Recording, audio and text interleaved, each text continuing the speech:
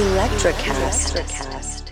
And I was also seeing a lot of international investment in the entertainment industry as a form of like soft power building. So I was seeing all this stuff, and I was building up kind of like my theory of how much power is really vested in entertainment and in the structures of the industry itself, and how does that reinforce a culture of silence and enablement. Before even the Me Too revelations had come out, I was already kind of questioning what the moral position of the entertainment industry is in American society and in American politics. Okay, it basically comes down to this. You have to forget everything your culture has told you about being a woman, and then you can begin your day. Hi, I'm Jill Sorensen, and you are listening to the New Feminist podcast, the place for common sense feminism.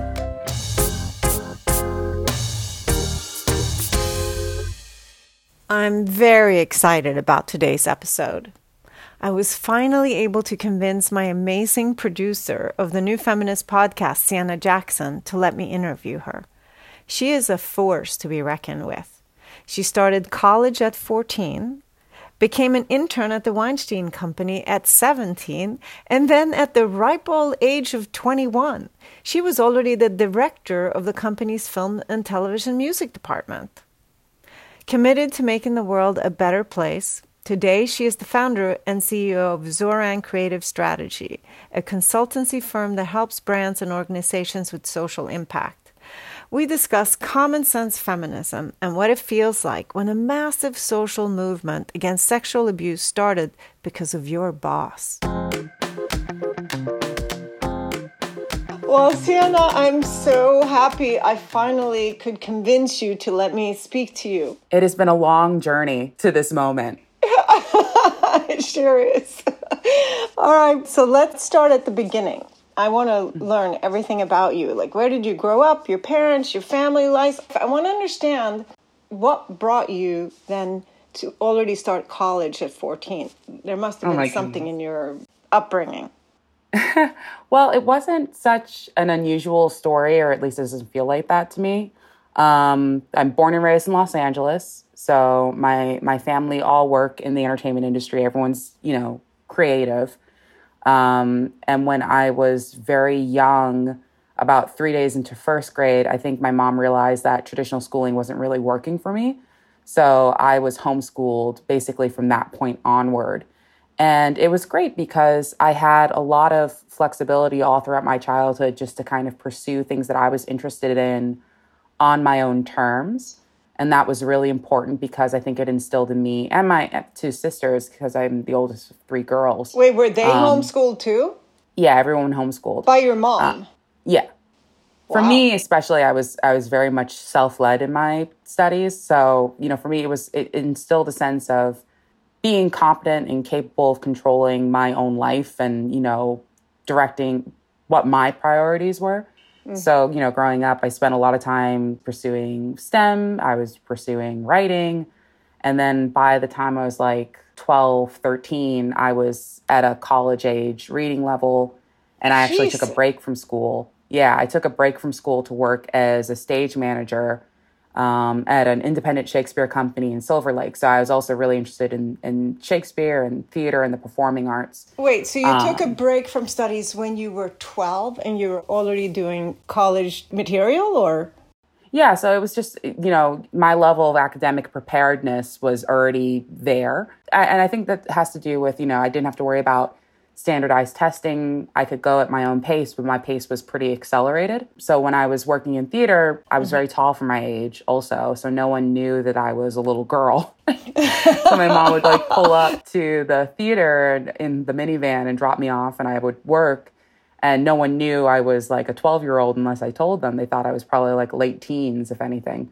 But that experience showed my mom that I was socially prepared for college, not just academically prepared, and I could hold my own. You're totally an old soul, for sure. Very much so. Yes, very much so.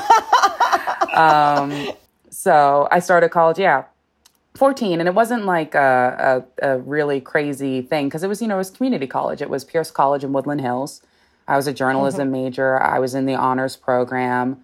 I was also, I think, minoring in political science. So, the way it would go is my mom would, again, drive me up in the minivan, drop me off. And, I had my debit card. I had my cell phone. I was kind of managing my own course of study. So I basically treated that first college experience as equivalent to a high school experience. Although the work that I was doing was, more challenging, and I got to explore what being a journalist might be like, because I was writing for the school paper and I was covering a lot of serious issues. I covered the Arab Spring as that was going on. I covered the killing of Osama bin Laden, public finance scandals. I even covered a cold case surrounding the murder of one of my classmates, actually. So I was doing like serious reporting. And for a minute there, I thought, oh, this is going to be my career. I'm really interested in international relations. That's what I'm going to do with my life. But then when I was 17 years old, so at the tail end of getting my first degree, I got an internship in the music department at the Weinstein Company, of all places. Entertainment had never been the plan. Yeah.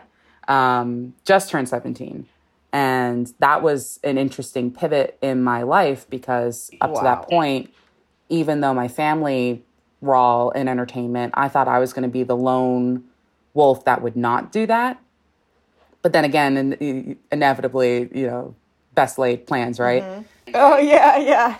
What do your parents do? My father's a director and producer in television. So he does like a lot of live TV, a lot of variety, a lot of different things. And my mother, before moving more into education, she's a real estate agent now, but she was a camera operator, Chiron graphics. She did graphic design. She did animation. So just both of my parents are like... now it's all coming together. Very self-determined sort of people. And they've had really interesting careers, kind of doing whatever they were interested in. My mom also at one point was a chef. She ran a charter school.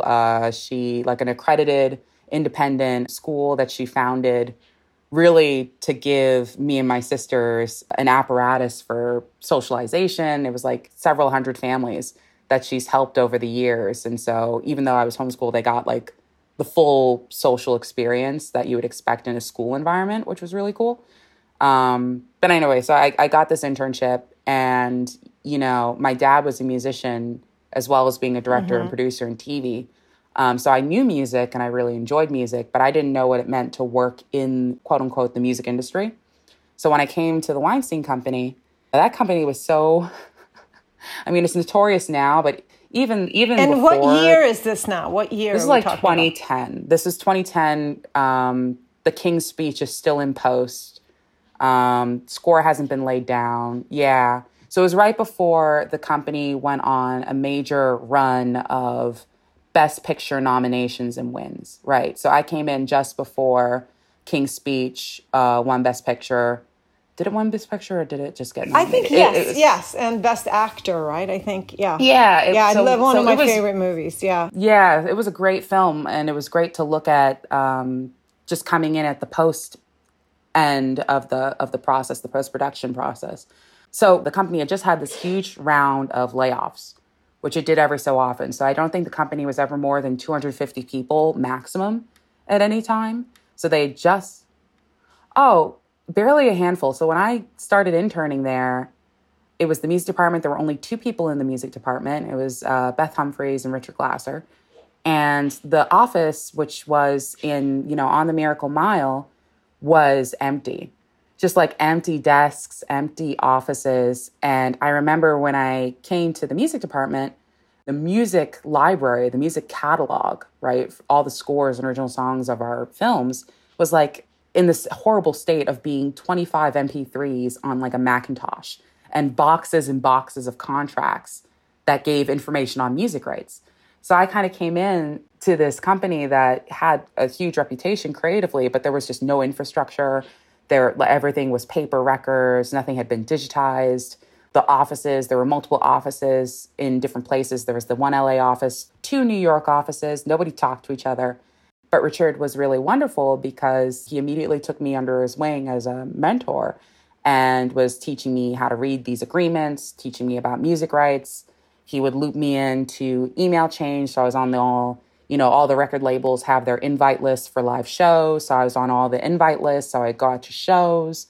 Every call he ever took, I was on the call listening and taking notes. And I just, so through the course got of like this an one amazing education Yeah. at the same time. Yeah, I started to really learn the music business. And Richard's like old school. He was born in 1947 and he's worked with everybody. He knows everybody. And just a really decent human being who was very generous and always kind of gave me the latitude to take on things that I was interested in. So I very quickly became very interested in the music library. And then he invited me on for a second internship, back to back. And then he was like, well, once you graduate or you go to your next school, like, why don't you come work for me part-time while you're going to get your next degree? And I was like, heck yeah. Because this was 2011 at this point that I started working on a part-time basis. Wow, and so young. Yeah. No. Yeah. It was funny because for my second degree, I was at Pepperdine studying communications and doing more journalism and things like that. And then I would just go to school one day, and then the next day I would go into the office, and then school the next day, and then following that I would go to the office and then go out to shows.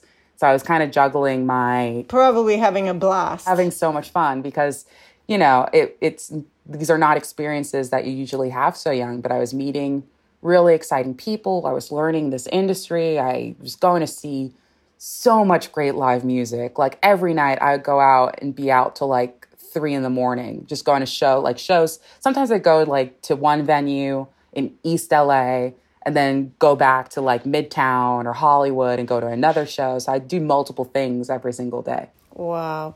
So this is during a time when Weinstein is larger than life. Like he is the god of the movie making world. So when did you meet him the first time and what was that like? I think I met him the first time when I was like 20, I want to say. Here's how it was. There were 2 New York offices. One for Bob Weinstein and one for Harvey Weinstein. And the understanding was they needed 2 separate spaces because they did not get along. So occasionally Harvey would come from his New York office to LA.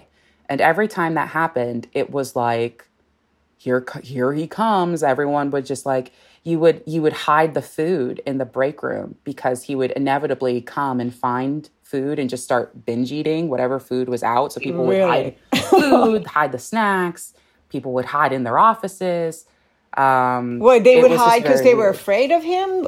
Or why would they hide? It was a weird thing because he never, there was never any moment where it was like, oh, this dude's a scary dude. But he was very loud and very gruff. And he had this weird energy around him where people were just like, bend over backwards to kiss up to him. Yeah. So, and you come in, he would have, this squad of assistants because he had like 5 or 6 assistants at any given time and they would rotate in and out. And they were collectively HW office. So some of the assistants would come out to travel with him. So it would be like he was like this lumbering dude who would slowly walk down the hall and surrounded by these very nervous assistants. Yeah. Oh my! And then he would duck male into or female offices. assistants? I mostly saw male, or at least the ones that traveled with him. But me and Richard were always in kind of like our happy music corner, and I really loved the work that I was doing. So there was a lot of siloing between different departments where people would not share information with each other or talk to each other. And then New York, to me, I'd never went to the New York office. So it just seemed like this weird castle on the other side of the country that I barely... And anytime I interacted with people from the New York office, everyone just seemed so harried. Yeah, really? Oh, I bet. So what was your first meeting with him like? It would have been... You were still a teenager. I was about 20. And he had come to LA for a trip, one of his trips where everyone just like kind of girds their loins because he's coming. And he was staying at the Peninsula Hotel. And he summoned the music department for a breakfast meeting, like a morning meeting with Harvey, which was like unprecedented, or at least in my experience. And I've been there now for, what was it? 3 years at this point. And it was very nerve-wracking because it's like, why does the boss of the studio want to meet our little department at that time, it was only 3 people. And I was doing a lot of the day-to-day on all the creative and all the admin and everything to do with the catalog. So we sat down, we're at the dining hall, or this private wing of the peninsula, where they do like different brunch meetings and whatever. So we're just like kind of waiting. I had taken, I was prepared. I had my notes. I, knew our numbers. I knew like how much the catalog was making because, Richard and I had really built it into something very profitable for the company. And that company was never the most financially stable studio. So we were feeling pretty good about what we were doing because we were consistently making money and we were consistently earning awards nominations. So I'm really proud of what we had done. So I had all this ready, and he comes in again with a bunch of assistants, sits down next to me, and just starts he overfills his coffee cup. And I remember like the coffee or the tea he was drinking, like spilling over the sides of the cup and onto the little plate, right? And then he starts like rapid fire, like, do you think you're smart? Like, what is this? What is that? Tell me these numbers. Tell me this, blah, blah, blah, blah, blah, blah.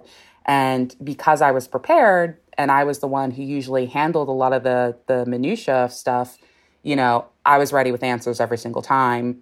I was on my best game because, for me, the way I looked at it was like, hey, I was thinking of working in international relations. I was thinking of working in State Department. I was thinking of doing all these other things. I work in entertainment, which is not a big deal comparatively to what I could have been doing with my life. So there's no reason to freak out. So I was just like maintaining my chill as best as I could. And, the meeting was a success. None of us got chewed out. And at the end of it, Harvey was like, I want Sienna, to report to him every week about music, which is a very vague ask. So what it culminated in is every week from that point forward, I was one of his direct reports, and I would send him an email at the end of the week, kind of summarizing what we had accomplished that week, the department, like what are, how do we been hitting our targets? And I would also include a section of that weekly report where it's like, I'm giving him music recommendations. I'm introducing him to new artists. I'm like, oh, here's artists that we should include in our films and our projects. And, because I was very interested at that point in giving underrepresented talent an opportunity, because we were working on really great soundtracks with talent all the time. And I wanted to see, more diversity and things like that. So that was kind of my agenda. And when he asked you to be the one who he spoke to, you didn't feel any sense of ulterior motives? Oh, no. What was usually the way is that he would want people to report to him, I think, all over the company. Like, he always wanted information about what folks were doing. So I suspected that, and I think Richard felt the same way. But I never personally experienced anything Me Too-esque. And part of the reason for that might be because, again, I credit Richard Glasser. His son was the COO of the company. We were, again, very much segregated from the day-to-day operations. We never left LA. But did you hear stories? Like, would you ever hear stories about, only or were about they silenced? Food? Yeah, no. Only about his food issues and about his temper.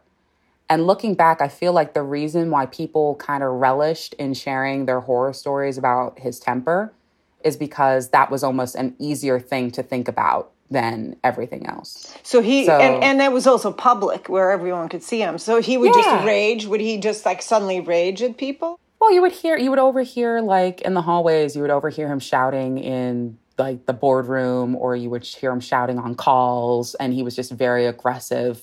And he had a way, he would like neg people all the time and really grind people down. And then again, anytime I talked to someone from the New York office, it always sounded like the most dire condition. Like you would just hear from people's stress. So people probably had PTSD really working in with someone like that. I mean, yeah. I think it wears on you. But then again, that was so normalized. Like I can't stress enough. Like there's nothing that came out of the Me Too.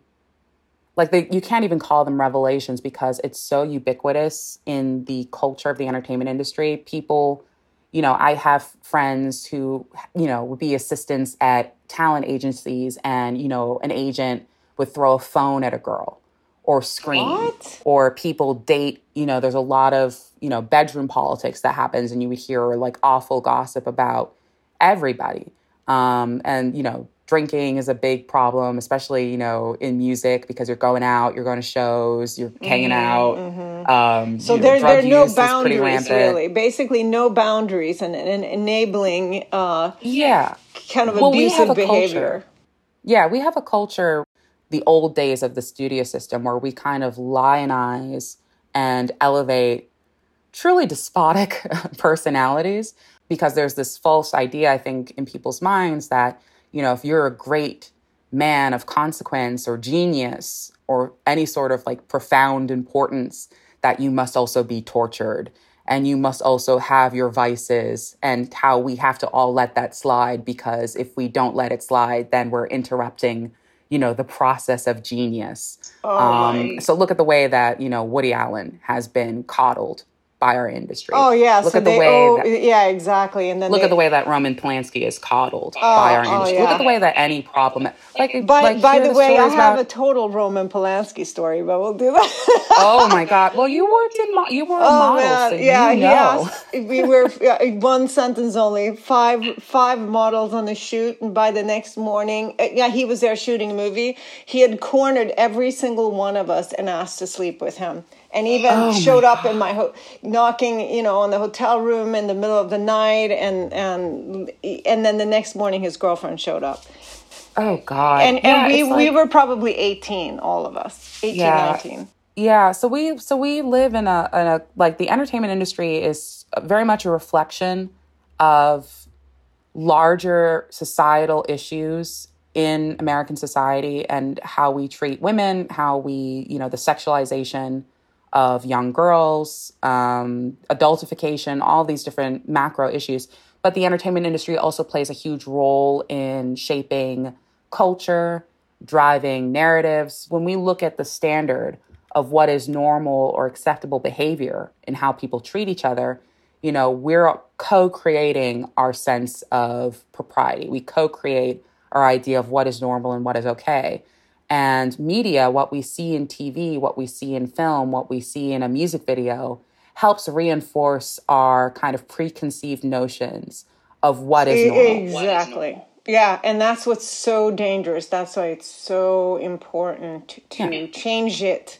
It can be very insidious. Yeah. So that was kind of part of what the problem was with Harvey, was that people enabled him, and people kind of because he was just like a concert promoter from like Buffalo, New York.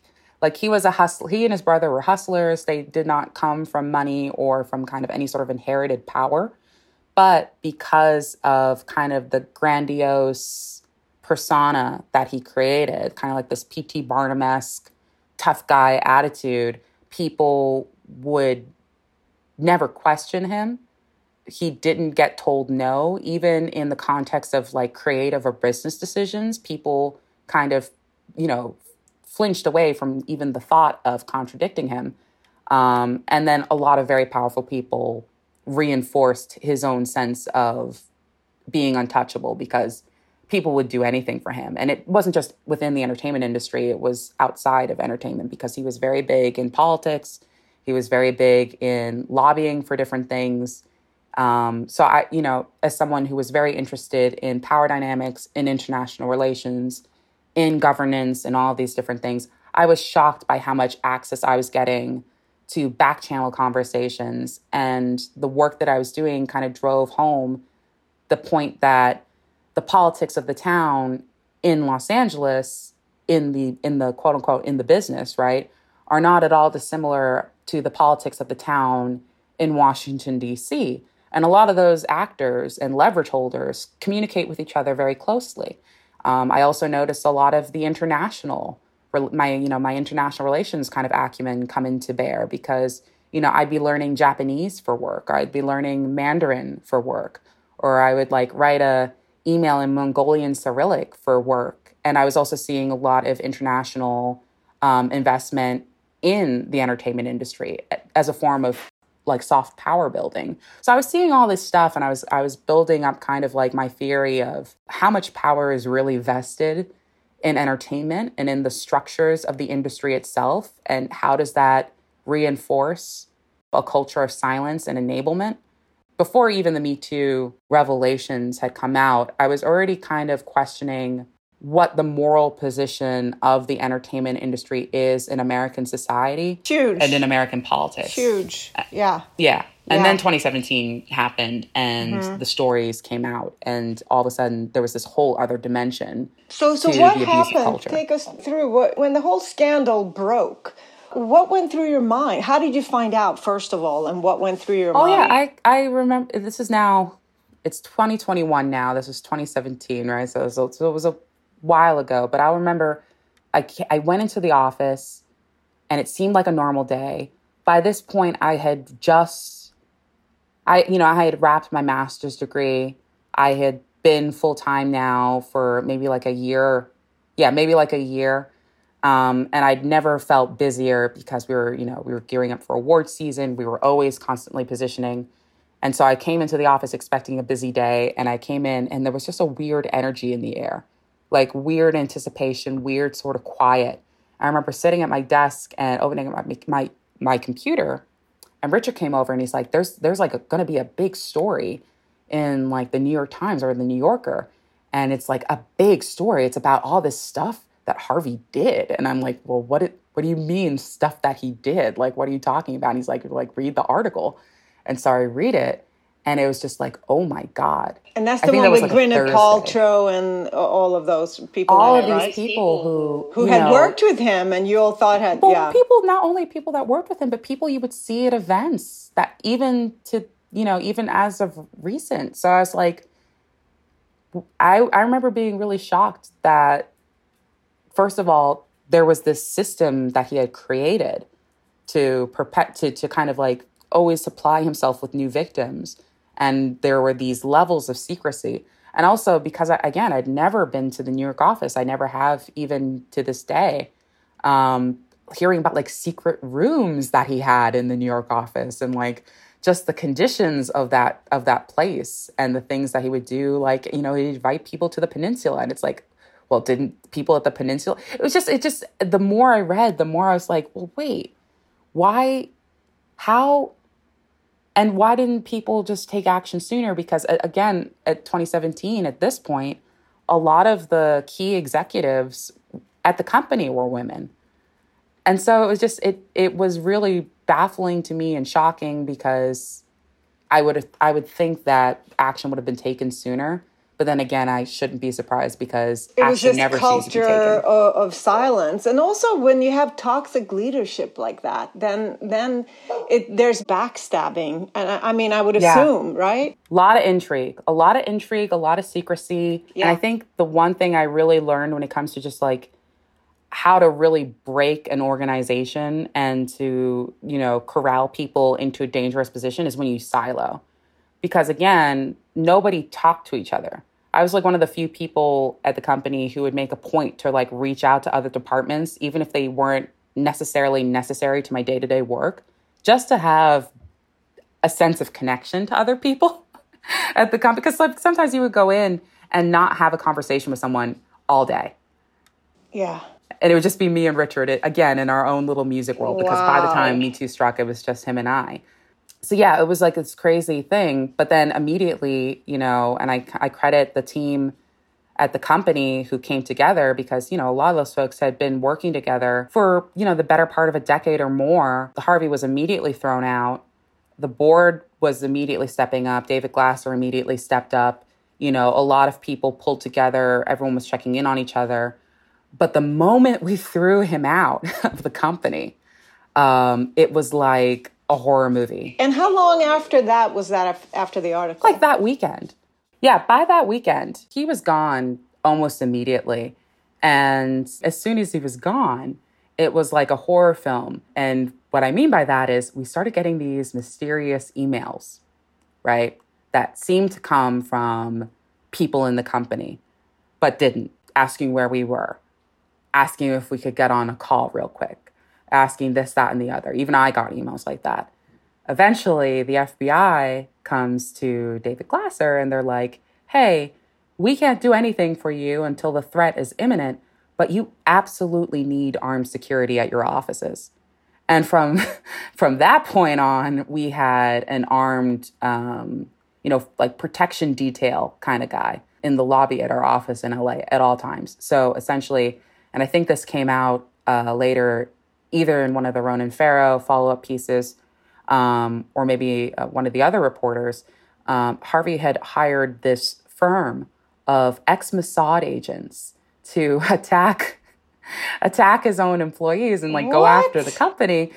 And so it was this crazy thing of I would go into the office every day, things really escalated very quickly from the moment those articles came out. As we were sliding into the bankruptcy, I would come into the office every day, say hi to our armed security guard, and like ask him about his service record and all these different things that he had done, like his crazy life story. And I'm thinking, this feels like the plot of a movie, and it's the worst movie. Maybe it's a movie to be written. Yeah. And like, I'm 28 now, so I was like 24 then. So I was like 24 and like navigating all this craziness, and also ask myself, what does this mean for all of us, especially the women at the company who were really proud of the work we had done? And like, what does any of this really mean long term? And does this mean that the whole industry is going to change? Because there was a moment where it felt like the movement would just sweep through and make radical changes everywhere. But were there any of you in there whom he had made approaches to or done anything appropriate with? No one ever told me. If anyone had, no one ever shared that with me. And that was kind of another thing. We would have these town halls, internal, where all the company would get together. We had like women's only town halls where everyone was checking in on each other. Really, I think the focus for all of us who decided to stay was, how do we save people's jobs? How do we get rid of this guy? How do we make sure that he can't make another dime from the company? And that was like, it was filing a very, very specific like form of Chapter 11 because he owned so much of the assets and his personal finances were so like latched in to the infrastructure of the company itself. And it was just really about shutting him down, I think, was everyone's focus. So you basically go from working for who was considered God in the business to the worst, dirtiest scoundrel ever. Yeah, I think, to be fair, people hated him well before this. I think a lot of people in the industry experienced a lot of schadenfreude and, relished in his takedown. He was not a well-liked person at all. And the ironic thing here, he cast these great actresses and he had these great movies and pretended he's so conscious, right? And he was just the opposite. Well, isn't that kind of, looking back on it, doesn't that make a lot of sense? Because I remember like working on great social impact oriented films. I remember working on The Imitation Game and, getting, Alan Turing posthumously recognized, getting a posthumous apology for the way the British government treated him. I remember working on like The Hunting Ground, and that's a documentary on campus sexual assault. So we would work on these really socially conscious projects and hire really great, diverse talent. And I think that was almost like a smokescreen for exactly. what he was doing. Yeah, God. Well, that brings me into then. So how did you segue out of the entertainment industry and working in social impact? Because was that where you got your idea for it, or your? I mean, to a degree, yeah, because I saw the way.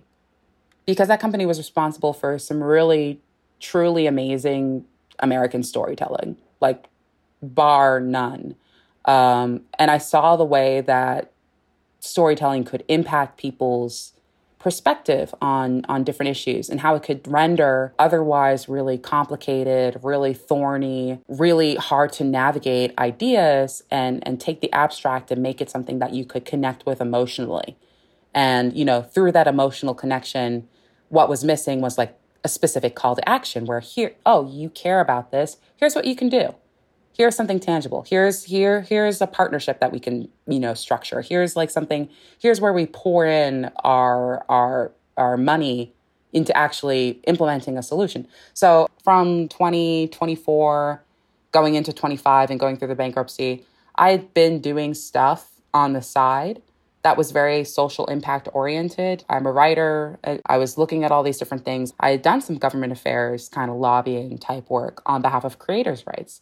So I saw all of these different really complementary things and ideas, and I wanted to put them together in a way that made sense. So after we got through the bankruptcy and the M&A and the turnaround and selling the assets to Lantern, and then from Lantern to Gary Barber coming on as a partner, I was trying to figure out what my next step was going to be, because I was happy to stick around long enough to see everyone kind of land safely in terms of my coworkers, the people I had really essentially grown up around. I was happy to see things end well for everybody, or as well as they could. But by that point, I'd been doing music for a little over 10 years. Yeah. Most people are like 40 when they have that career, right? Yeah. By 27, I was 10 years deep into a career that had only happened by accident. And it wasn't the only thing I wanted to do with my life. I always knew that. And I had been trying to figure out what... And wait, you were director of film and television of music. Yeah, right? And I was basically, by the time I was at Spyglass, I was the acting, head of music, because at that point, there was no one else. It was like, there was nobody else. So I when I left Spyglass in January of 2020, it was very abrupt. I think it was right smack dab in the middle of Grammy week. Mm-hmm. And the week after Grammy week, I sent an email to kind of like my top contacts in the industry. And I was like, hey, I'm not doing music anymore per se. I'm doing social impact. Here's my company. Here's my new contact information. And that was it. And from that one email, I had booked out meetings through the month of April to talk about ways I could get involved in different social impact or philanthropic or corporate social responsibility sort of things. But then, of course, what happened in February, March, and then mid-March, the pandemic and the shutdown of LA. So you started your company right before the pandemic. Before the start of the global pandemic. Before 2020 became 2020. You know what I mean? So my timing is impeccable.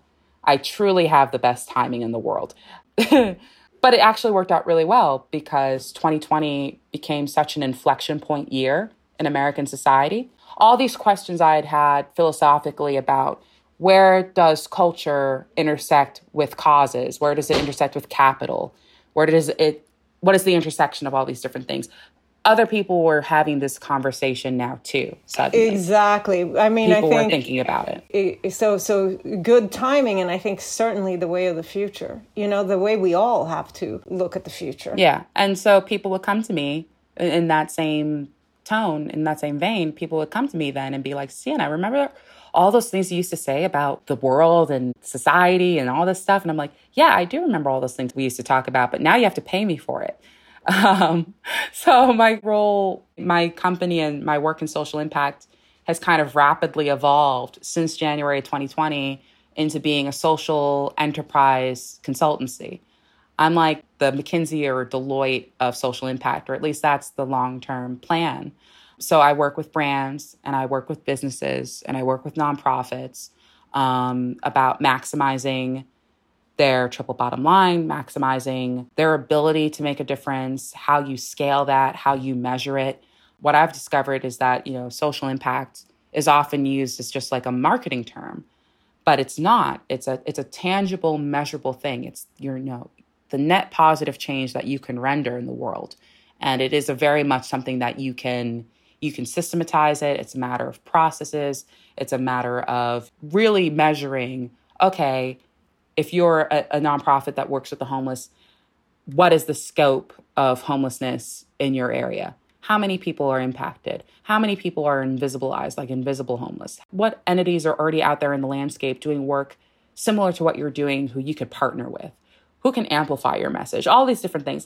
This is the stuff I really, it took me time to find it, but I found work that makes me excited every single day and is deeply fulfilling.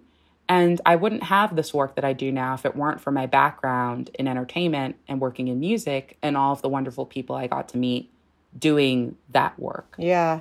So when you take on an organization or a company, like, what is the basic strategy? How do you give them impact? Do you have a short winning strategy to it? It's not a short. I think the thing that people have to realize is that like doing good is not like a one-off thing that you can then post about on social media and feel like you've done your part. It's a long haul, right? Because we're what I really want to look at is the way that organizations work or don't work, and the consequences of those organizations and the way they function on society and on the world. Because there's really no problem that we deal with, whether it's racism or, misogyny and abuse or, climate change or any sort of ecological disaster. Like all these problems are man-made problems, which means there's a man-made solution for all the problems that we deal with. It's just a question of identifying the correct stakeholders, the people in leverage, the people who benefit from the status quo, because those are usually the people that are your adversary to making real change, and then figuring out a game plan from there. And I think probably because of my background at the Weinstein Company of seeing how an organization can be bent towards doing really serious harm and how it obfuscates that harm and how do you make something good out of that. That has become my enduring concern and interest now at this point in my life. That's why you're such an awesome person. Oh, no. Well, it's like even this podcast, right? That kind of really also meta. sums up why is social change so important to you? I mean, I guess that question is like that's at the core of who you are, of caring and wanting to make the world better. Absolutely, it's something we all are equal stakeholders, I think, in our shared success as a species, and these issues that we're dealing with have monumental global consequences. And if we don't work together and if we don't treat it with the urgency it deserves, we are all going to suffer and die. It's really that dire. Like, look at climate change and the situation that we're in. It's that dire. Look at, the murder of George Floyd and the global protests that was sparked off in response, right? You had like 330 some days of protests to get one guilty conviction, right? For what was clearly a murder. So the stakes are so high that for me, I can't imagine doing anything else with my life at this point.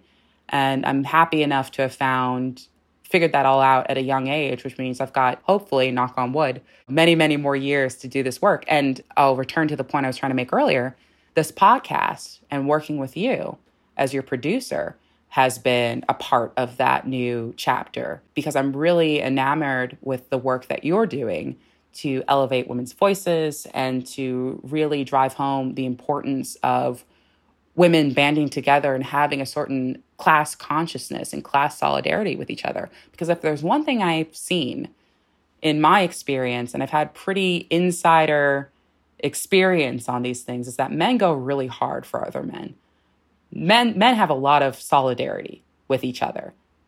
Even if a man is not doing the things he ought not to be doing, he's still going into a some woman's Twitter mentions and saying, well, not all men. You know what I mean? Still minimizing, still shutting conversation down. Women need to really start organizing with each other and talking to each other about their shared experiences and about misogyny and sexism and patriarchy and all these different things that aren't fun to talk about, but are really vital and necessary. And that's what I've seen your show do. Yeah. Oh, thank you, Sienna. Well, I'm so thrilled to be working with you on this. The thing, we have all been told to not speak up and to silence our voices. And we have been pitted against each other and ranked and rated. I think women have come to realize that creating this huge sisterhood of support is the best thing in the world and the only way forward. Yeah, I think the more that we talk about these issues and the more that we work on meaningfully addressing the problems that we face as a society, the more we're going to develop our shared language for talking about this stuff, right? It gets easier the more that we do it, even if the conversations are uncomfortable or difficult or, a little bit scary to have. But as someone who existed in the eye of the storm of Me Too, I will say, I'm not satisfied with whatever amount of change the movement was able to achieve. Yeah, no, Like, there's a people will say, long way to go. Me Too went too far. It did not. It did Not not. And I still hear the same all. stories. So clearly nothing has meaningfully changed to the degree where women are safe. No, exactly. You know what I mean? Where like rampant sexual abuse has a consequence to the degree that it doesn't happen at all. And the structures that enable that abuse have not been dismantled. And I think, look at the situation with Cuomo and the board of Time's Up having to resign in a certain amount of disgrace. Look at the collusion that happens behind the scenes. And that sort of self-dealing I saw a lot of when I was at the Weinstein Company. I won't name names, but I saw a lot of that same mechanism at work. Yeah, no. So let's talk a little bit about feminism. Oh, yeah. As if we haven't been already. Right. But what is your biggest concern for young women today? I think my biggest concern, and I don't know if I would frame it as a concern, it's more of, and maybe this sounds like a little negative, but I think about the global protest that happened last summer and how important and impactful that was. And, I'm a Black woman. Like, I'm an African American. It was so meaningful to me as an African American to see people take to the streets and go hard for Black lives. Yeah. About time. Mm-hmm. But then I look at what happened in Texas, and I look at the Supreme Court's midnight dismantling, essentially, of Roe v. Wade. And I'm not seeing people come at that issue with the same amount of energy.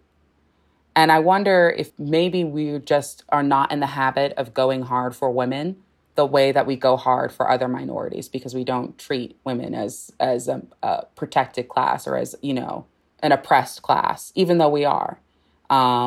So I'm like, I would love to see a bunch of companies pull out of Texas the way they were like pulling out of Georgia at one point. They were doing all these different punitive things, but I'm not seeing that same level of urgency.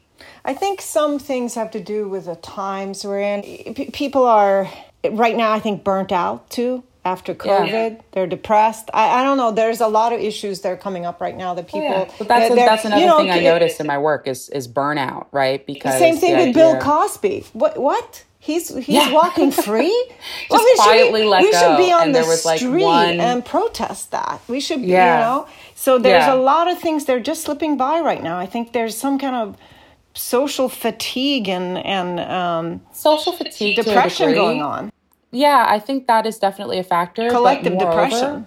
Yeah. Moreover, I would say that in our society, we trivialize violence against women in our culture. Absolutely. We promote it. Like we talked on here about the porn industry. We promote it. We romanticize it. We sexualize it.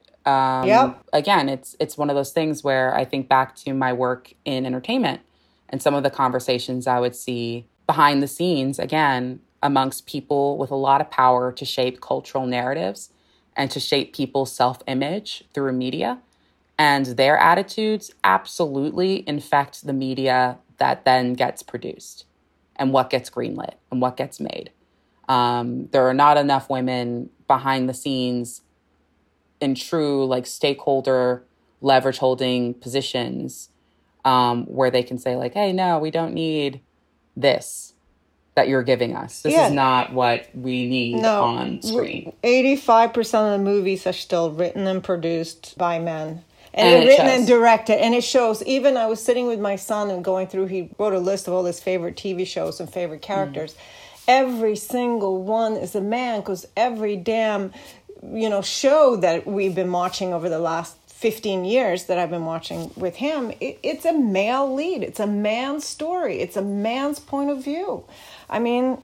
Which is not in and of itself a bad thing. No, but what we there's no equality in it. Yeah, but beyond that, what we don't really see enough of is women as fully realized, fully fleshed out human beings. No, they're there And for the man, and they're 15, 20 years younger always than the guy, and then they're objectified. so we see that. We see like the sexualization of young girls. We see, the commodification of women's bodies. We see it's all very dehumanizing.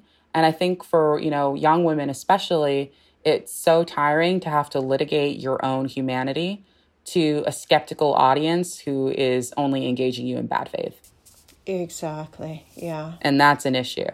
So there are these bigger issues that need to be addressed. And I think there is some signaling that people are more hip to this problem, that people are, waking up a little bit. But I think what happened in Texas and, what is continuing to happen is that, women's rights in this country have been on a backslide.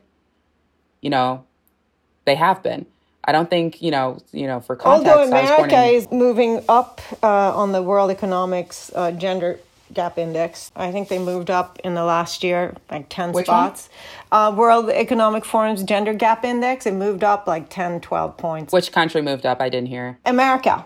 Oh, really? Yeah. So there is stuff happening, but there's so many great things moving forward, and then it's moving backward at the same time. So it's confusing. And I think what needs to happen is people need to treat it with the urgency that it deserves. Because I remember we had tried to have this conversation a couple weeks ago, and I pointed out to you how little coverage I had seen paid to the looming danger to Roe v. Wade, right?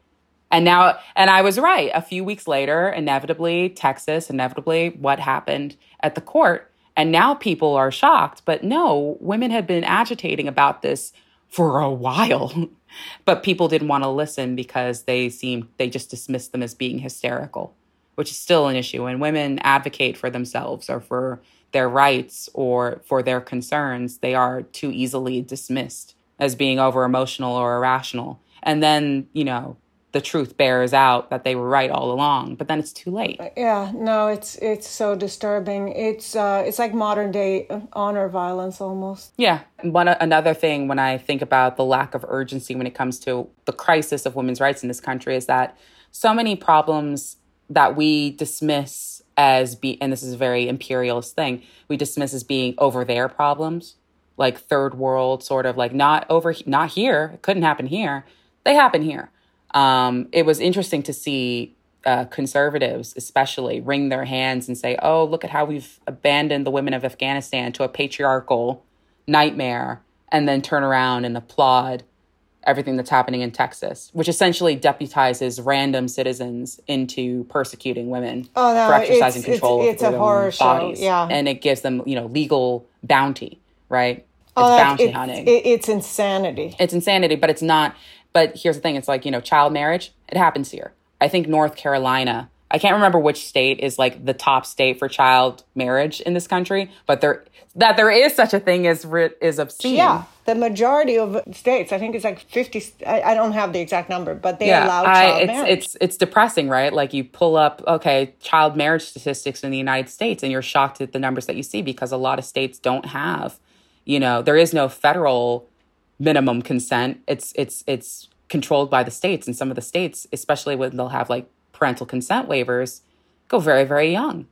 We're talking like 12, 13. Yeah.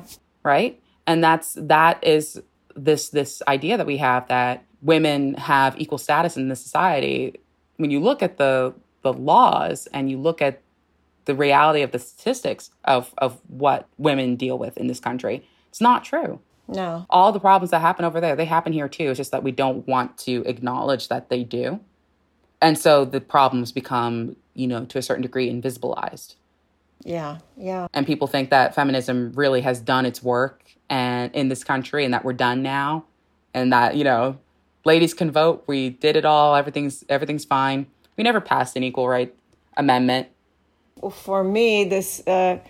I think somewhat misinformed millennial feminism on Instagram, which I think is disinformed form of feminism. Yeah. Well, I think to your point, it's what is the feminist movement about? If you asked a young person, what is feminism? Who are the major figures in feminism? Like what happens to women, and it seems to happen very often, is that wisdom handed down from older generations of men to younger men, that's like passing down history and wisdom. When it's older women, It's like old wives' tales. It's not treated with the same respect. And there is more, I see a disconnect between young women and older women. We are not having this handover of knowledge and wisdom and experience and insight, right? And valuable tool. Like I see men receiving wisdom all the time from older men, but you don't have that same culture of mentorship because there's still this idea that women are catty, women undermine each other, women stab each other in the back, and women don't really trust other women. And it shows. That's a depressing sentiment. But on the other hand, we have so many more tools than we ever had before to educate and to consciousness raise and to organize. And, you know, there are plenty of women out there who are doing amazing work, fabulous work. And it's intersectional too. It's across, you know, race and age and sexuality. It's people, I think, the more that we get together again and talk about the issues that we have or things that make us uncomfortable or things that make us unhappy, the more we're going to be able to come to a solution. And I think for me, the best, strongest, most edifying trick that I use is when I look at the world and I'm unhappy with what I see, the first question I ask myself is, well, who benefits? Like, who benefits from what I'm seeing right now that I think is awful, but somebody is getting the benefit out of this? And once you can start doing that, you can start identifying the people who their status quo is total opposition to your humanity or your well-being, then you can, that's an organizing principle. Once you start to identify the players and the landscape, you can start to put together a strategy. You can start to think, okay, well, if that's the person who's benefiting from the status quo, who else in this landscape is not benefiting? Where are my allies? And then you start building coalition. Then you start building fellowship. And then all of a sudden you've got recourse to address these issues. And that's, I think, the biggest thing about Me Too is like enough people spoke out, you know, enough women were talking that it hit the critical mass of, okay, now something's got to change. And that's an important tool. So what is common sense feminism? What is that to you? I think to me, common sense feminism is your ability as a woman to organize with other women, to understand the problems that you face as women, where they come from, what material, structural, infrastructural impediments exist that put barriers around women and their ability to be full human beings and participate in society as full human beings and equal human beings. And then what is the game plan for dismantling these structures? Feminism is not fun. It's not. I wouldn't call being a civil rights activist fun. I wouldn't call being a gay rights activist fun. Being a feminist is not meant to be fun or appealing or flirty. It was academic originally, and it's about organizing. It's about grassroots organizing.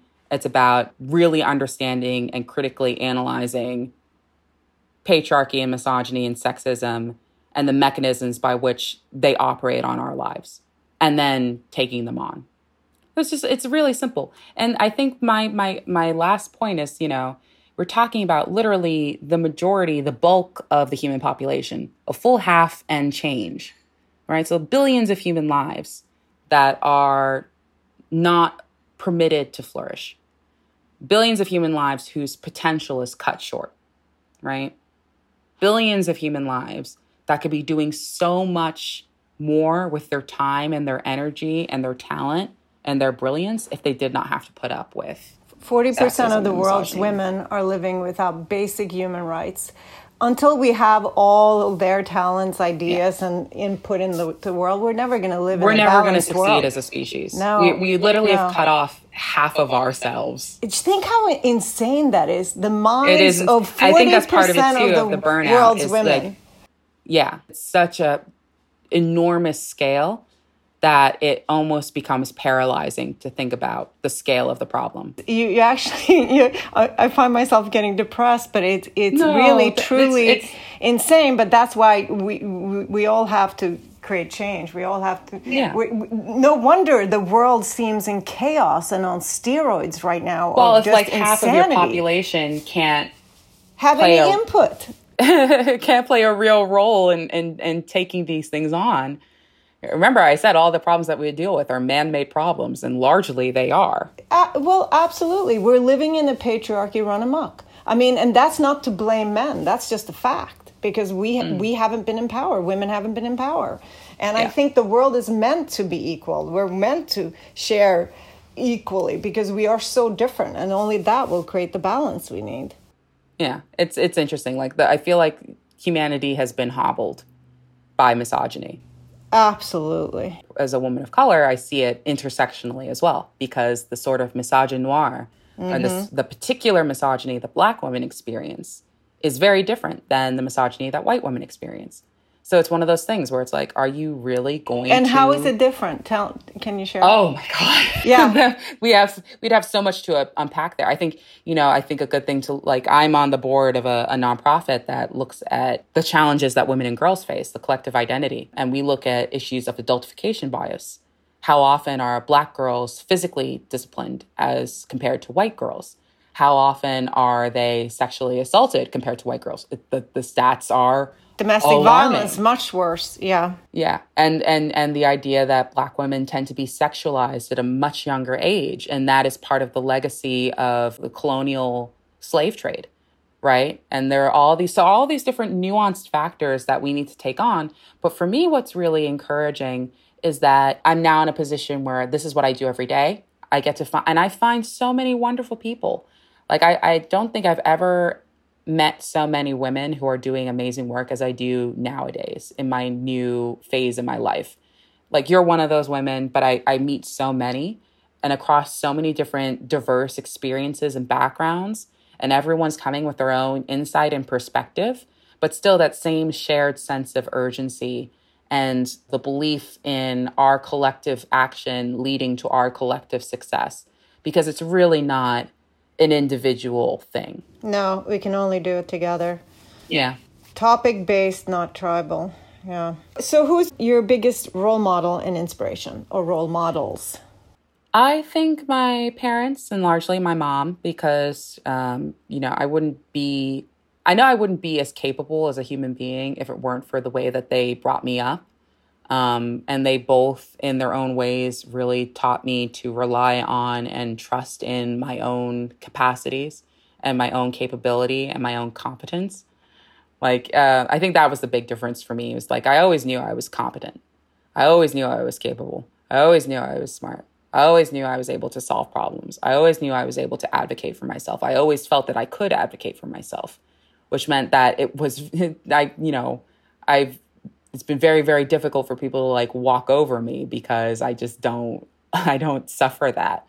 And that's how you got away with Harvey Weinstein. Oh God, I don't even know like, what the situation was there. I think I was taller than him.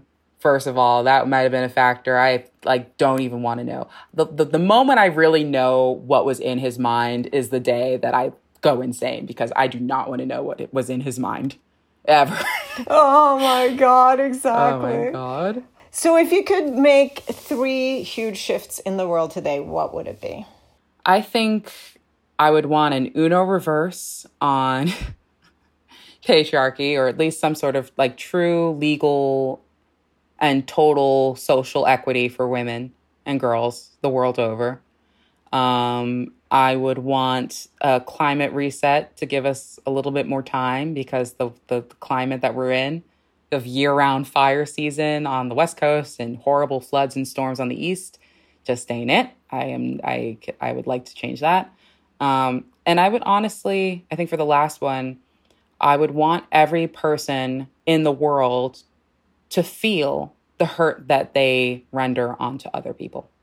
If people could really experience what they do to others, they wouldn't do it as if they were doing it to themselves. I think you just solved the world right there. First we need to find a genie who can grant us 3 wishes, and then we can celebrate. Seriously, those 3 changes, and I think we would have a really wonderful world and look ahead in a much more positive way right now. Yeah. Well, the best we can do is roll up our sleeves and work a little bit every day.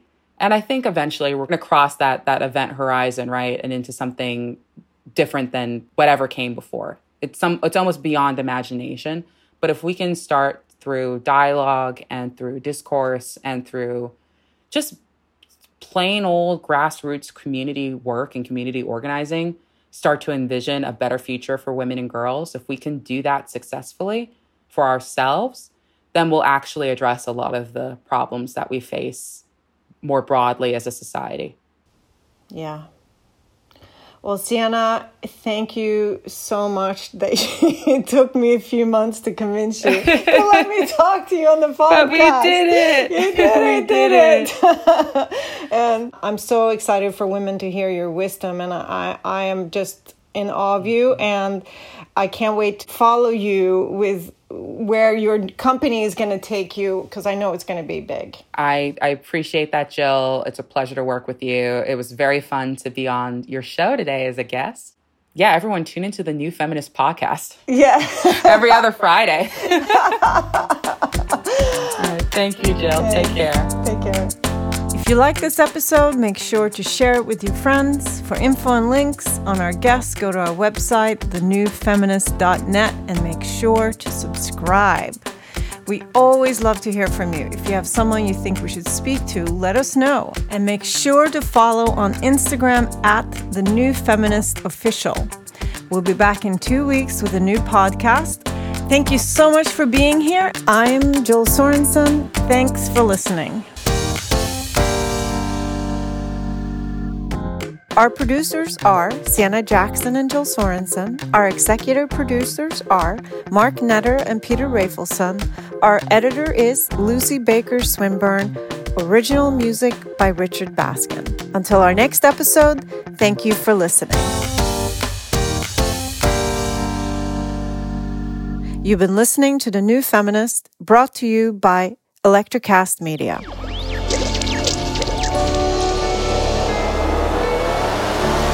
Electrocast.